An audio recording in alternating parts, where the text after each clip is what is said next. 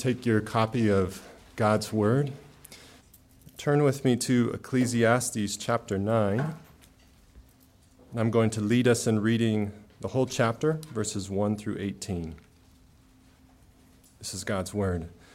But all this I laid to heart, examining it all, how the righteous and the wise and their deeds are in the hand of God. Whether it is love or hate, man does not know. Both are before him. It is the same for all, since the same event happens to the righteous and the wicked, to the good and the evil, to the clean and the unclean, to him who sacrifices and him who does not sacrifice. As the good one is, so is the sinner, and he who swears is as he who shuns an oath. This is an evil in all that is done under the sun, that the same event happens to all. Also, the hearts of the children of man are full of evil, and madness is in their hearts while they live. And after that, they go to the dead.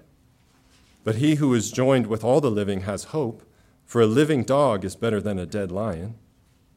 For the living know that they will die, but the dead know nothing, and they have no more reward, for the memory of them is forgotten.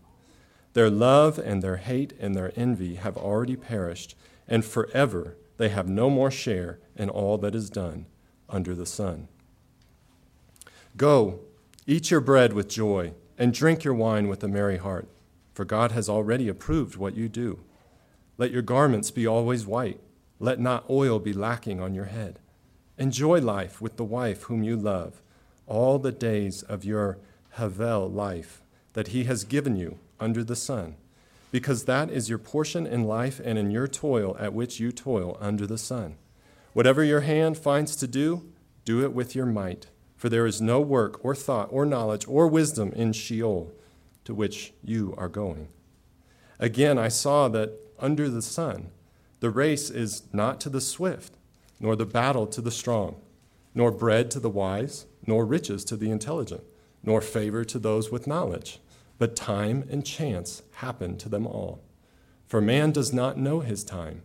Like fish that are taken in an evil net, and like birds that are caught in a snare, so the children of man are snared at an evil time, when it suddenly falls upon them.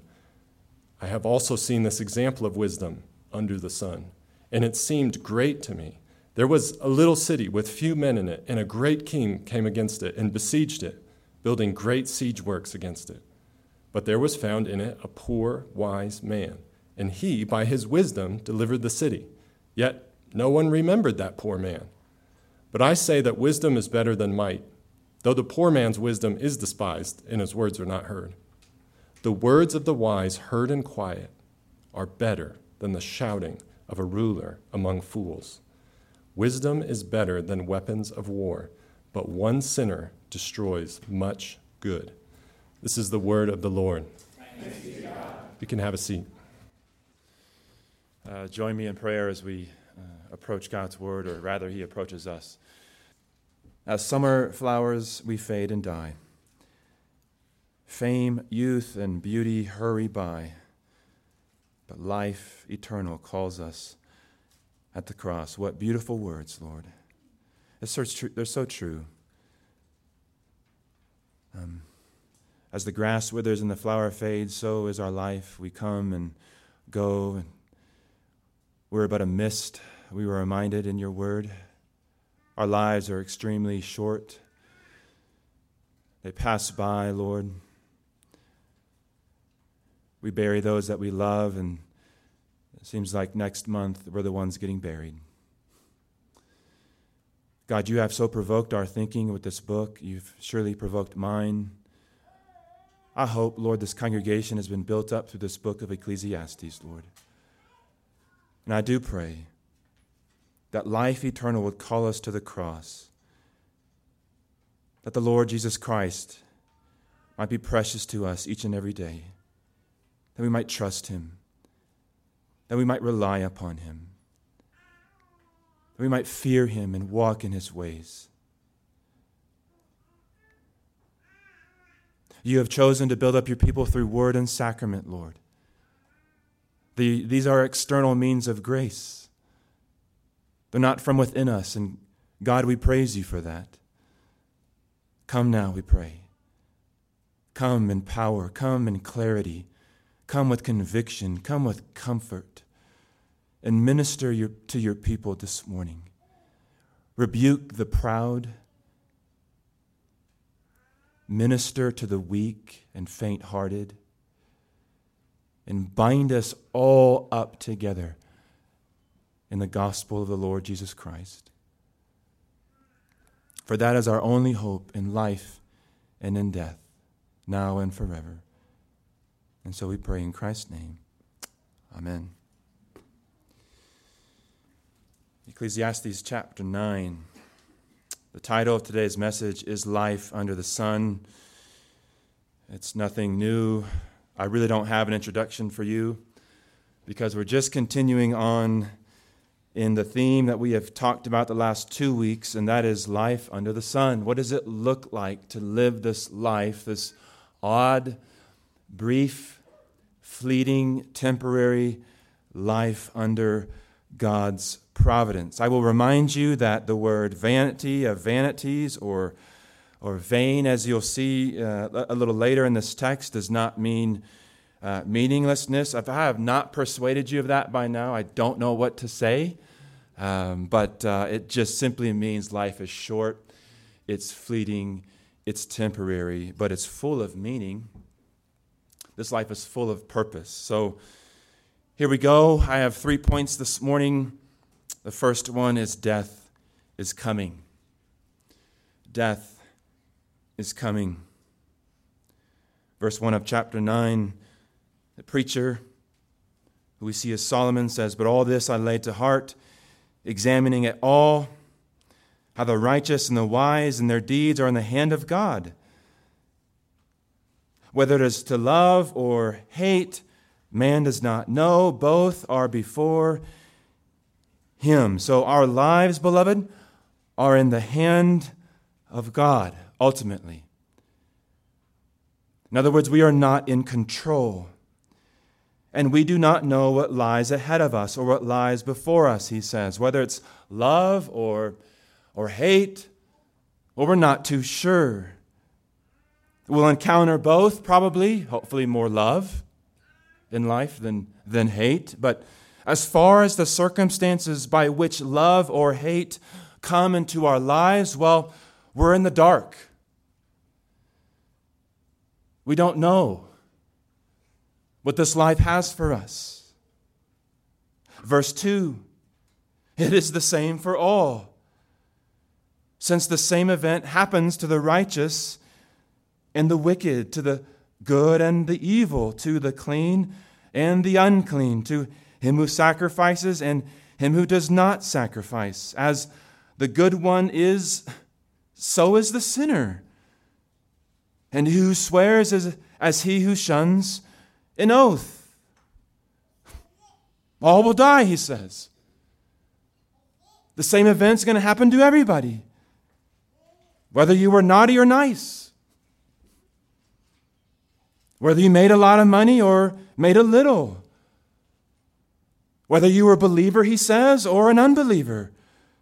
We all go into the ground at the end of the day. Death, he says, is coming, and you don't know when. And that's the message in part of Ecclesiastes. Death is coming. Enjoy what you have, because you won't have it long. Verse 3. This is an evil in all that is done under the sun. That same event happens to all. What is that same event? Death. Yes, we're getting it. That same event happens to all. Also, the hearts of the children of man are fully of evil, and madness is in their hearts while they live, and after that they go to the dead. I think he's saying two things here. Mark this if you're taking notes. First, I think he's saying death is an evil. Verse 3, this, I presume, is death. This is an evil. That is, death is not normal. Now, we here at Calvary Redeeming Grace, we are Reformed, so we often say, yes, God is sovereign over death. That is a truth that we hold, but that doesn't make death natural. Does that make sense? I don't want our Reformed doctrine to swallow up the evilness of death, in other words. Death isn't natural. It's an evil. It's an enemy, Paul calls it. The last enemy. Secondly, I think he's saying here is that the way death does its work is also evil. Look at it. The same event happens to all. So death takes the good along with the bad. And you're left wondering when you read verses like this, where's the justice in that? The drug dealer receives the same thing as the Christian? That's not right. Death happens to all. Now, the preacher would say, well, fair point. The drug dealer does get what the Christian receive, but both are sinners. And so both will die.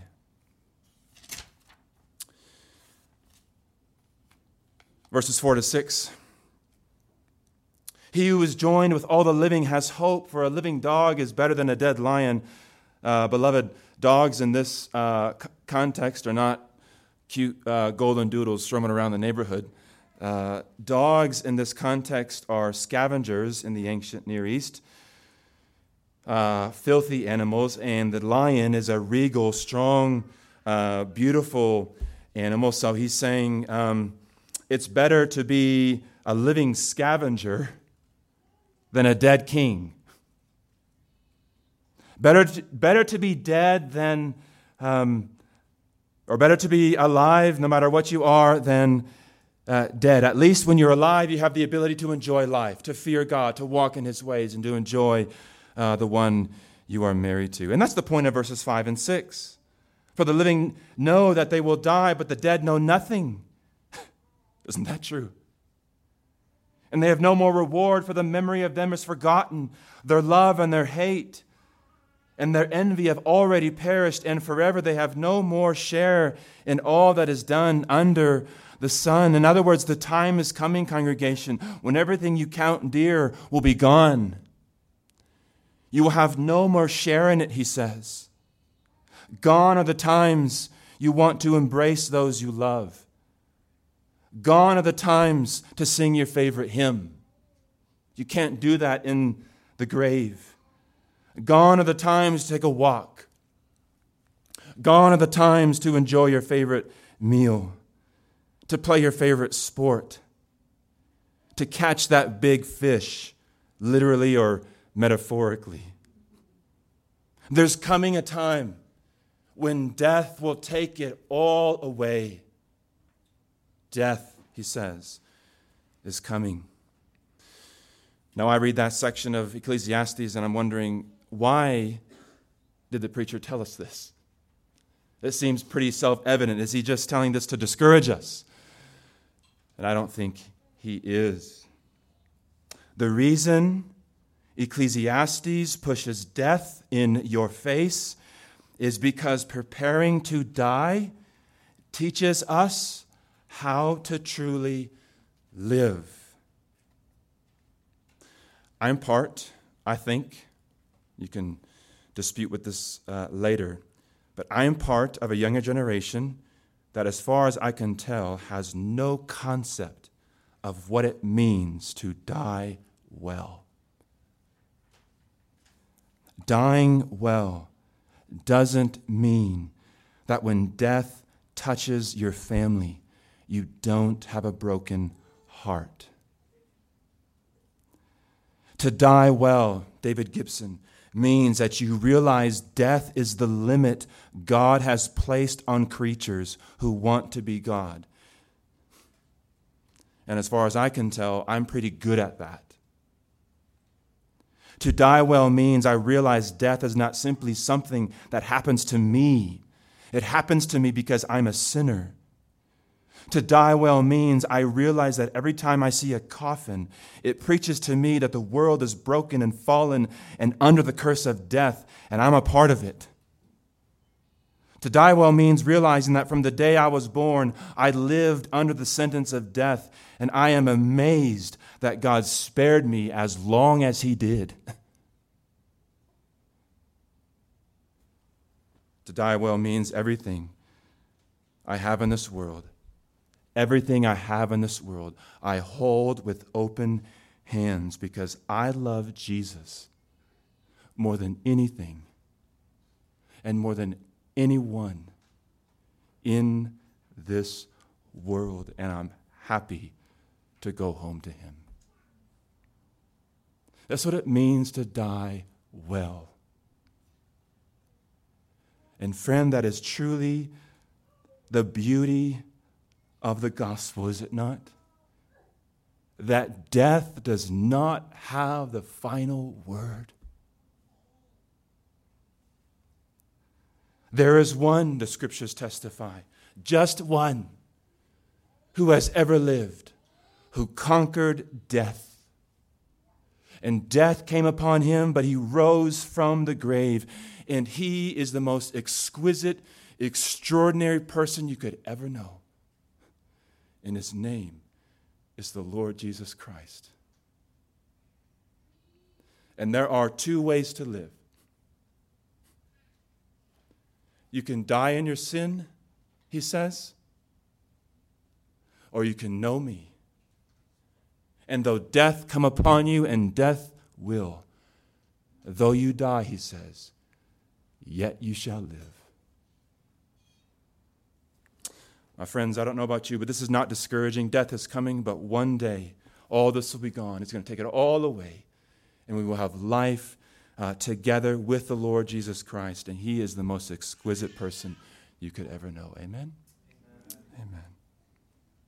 Well, death is coming, but until it comes, and I enjoy all of you, so I hope it does not come soon. Secondly, we need to enjoy life now. We need to enjoy life now.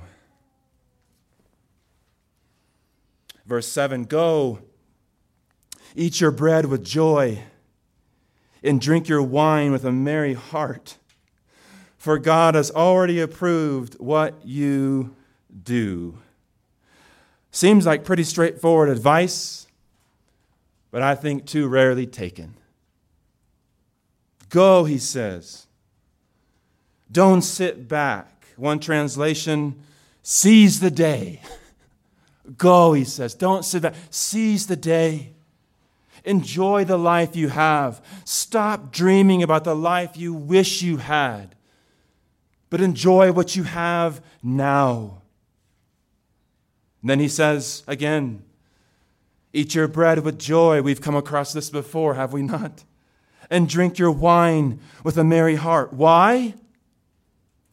For God has already approved what you do. Don't sit back, in other words, and wonder what pleases God. When you take pleasure in God's gifts, what He's approved, God takes pleasure in you. Isn't that something? I'm 40. And my mom still buys me Christmas gifts. Like, I'm 40, Mom. You don't have to do this. I can go get what I want. Why does she do that?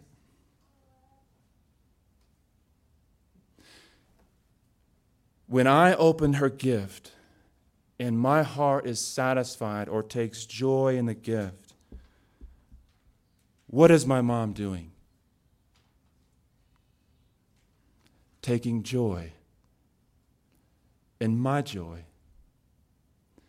And that's somewhat like when you enjoy what God gives you in this life, God is glorified and God is pleased as you enjoy the life you have.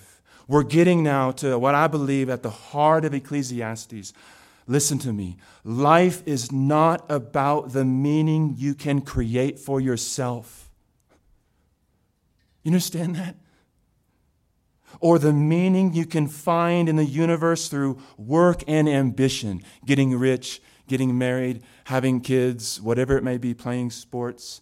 You find meaning when you realize that God has given you life in this world and any one of those things as a gift to enjoy. Take pleasure, he says, the preacher does, in God and in his God-approved gifts. Life, beloved, is not gain. That's the point of Ecclesiastes. Life is not gain. It is not here for you to suck up in a hedonistic way. Life is gift. Enjoy God and enjoy his gifts. Verse 8. Oh, I love this. Let your garments be always white. Let not oil be lacking on your head. White garments, worn to show joy and gladness, in contrast to sackcloth and ashes to show grief. That's the point here, all right? So the New Living Translation, a little over the top. Wear fine clothes with a splash of cologne. Okay, has the idea, but a little over the top. What are you going to do, you know? I'm going to miss Ecclesiastes.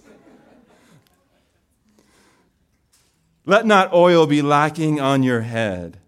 Oil was used to protect and nourish skin. Look after yourself, in other words. Don't be a slob. I'm going to miss Ecclesiastes. Look after yourself. The world, beloved, should be a place of color and beauty. You know that? The world should be a place of color and beauty. That's why we have color here. All around, we try to make this place colorful and light. God is light, so we want to let light in and color and beautify this place. It's a theology of aesthetics. It matters. That's what life is about, in part.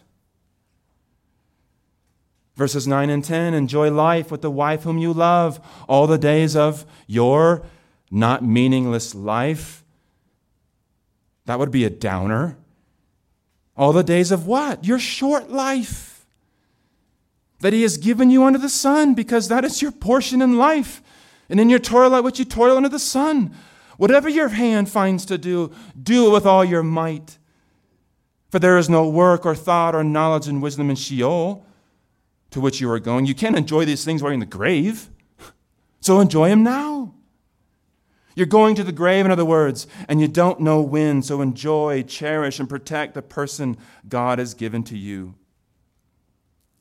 For those of you who are married in this room, we are not told to put up with each other. We are told to enjoy each other. And if I can just add a pastoral comment, if you are too busy to enjoy life together, then you are too busy. End of story. You are too busy. And if you do not enjoy each other, then it's likely that you are simply taking what you can from each other in order to pursue other goals and ambitions that are never going to give you all they promise. Your spouse is not some means to your end. I find it interesting that verses 7 to 10 are full of wedding imagery. I just performed the wedding for Felix and Rebecca, who will be here in a couple of weeks. They're in Switzerland. That's where I want to be. I'm going to go to Geneva, man. Well, there was food and drink and love and oil. Obviously, a husband and a wife. You know, I'm not sure what the preacher knew about the afterlife, but isn't it striking, beloved, that he makes so much of our eating and drinking in the present when many parts of the Bible make so much of our eating and drinking in the future. Isaiah 25 describes heaven as a feast of rich food, a feast of well-aged wine, rich food full of marrow, of aged wine well refined. I can't wait. There, beloved, picture it, on the mountain of the Lord. There the Lord Jesus Christ will be, and he will swallow up death forever, he says. And we will say on that day, beloved, behold, we will say, behold, this is our God. We have waited for him. Let us be glad and rejoice in our dear husband, the Lord Jesus Christ. Let us be glad and rejoice in his salvation. Every meal, beloved, every day is a foretaste for the banquet yet to come. Did you know that? You're going to go home and have lunch. And the Bible says what should be on your mind is that final well-aged meal in glory with Christ and his bride. C.S. Lewis put it in these words. He says, we will not enter a spiritual world but a deeper country. I used to dismiss C.S. Lewis because he wasn't fully reformed. I was so immature. He is what he is, right? For the glory of God. Sorry.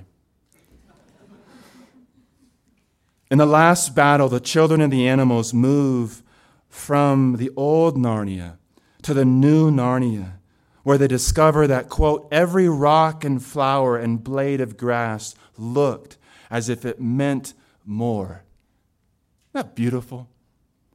And then he has this quote with the unicorn. He says, it was the unicorn who summed up what everyone was feeling.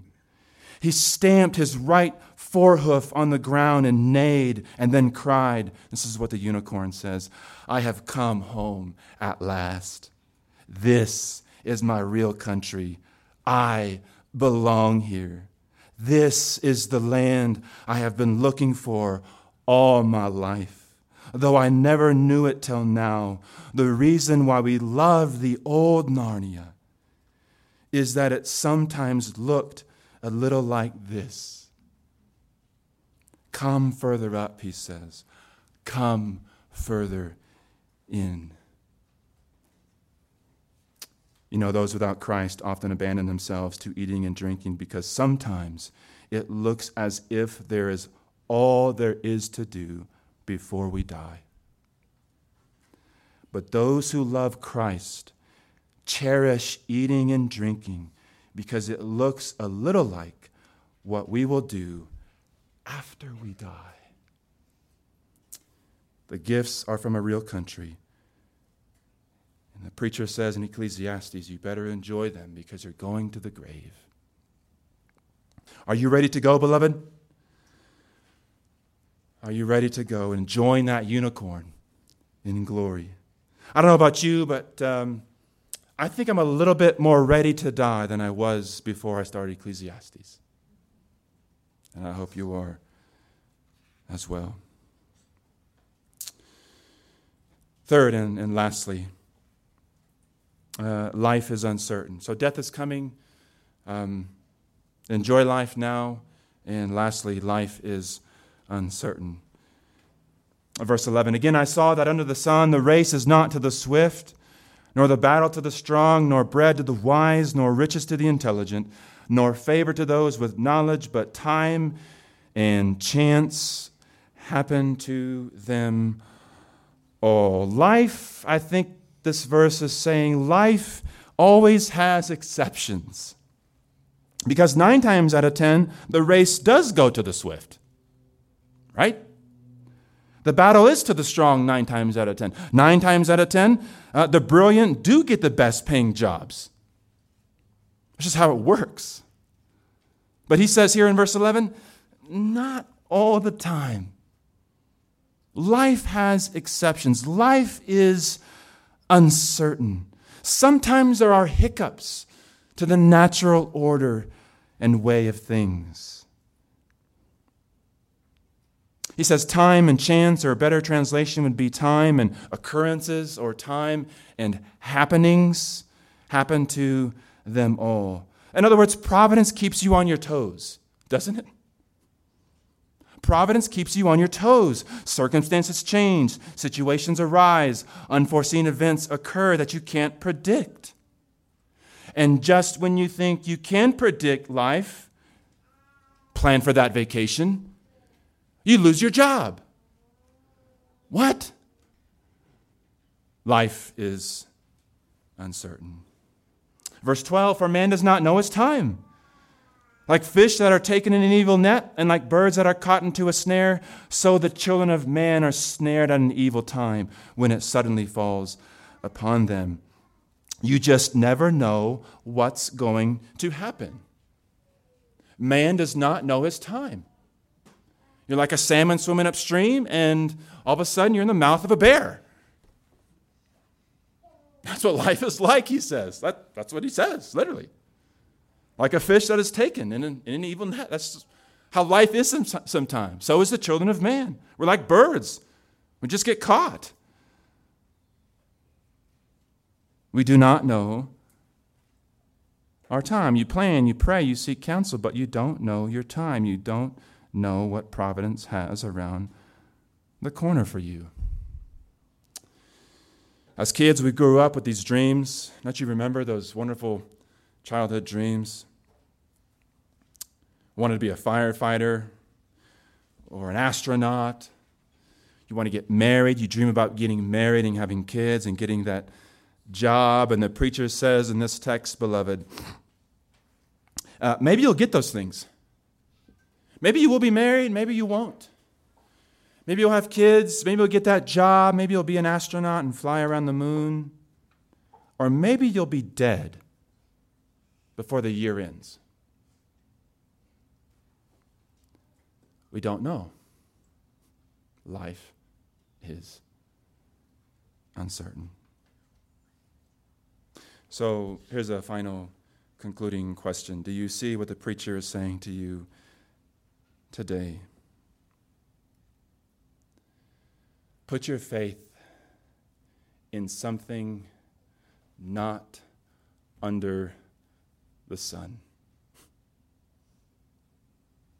Rest and rely in something, or shall we say, someone who does not live under the sun. So I urge you today again to put your faith in He who is everlasting to everlasting. His promises are sure. They are real. He is coming again, and His grace is all sufficient for the sinner while you live. Man does not know his time. Well, almost. There is one man who knows all the times, and He holds your life in His hand. Trust Him, we pray. Our gracious God, we ask that You might teach us how to die well, what it means to trust Christ, what it means to enjoy this life and enjoy the life You've given to us today. Be glorified in this message. May You use this word from Your word to edify and build up Your people. To Christ be all the glory. Amen.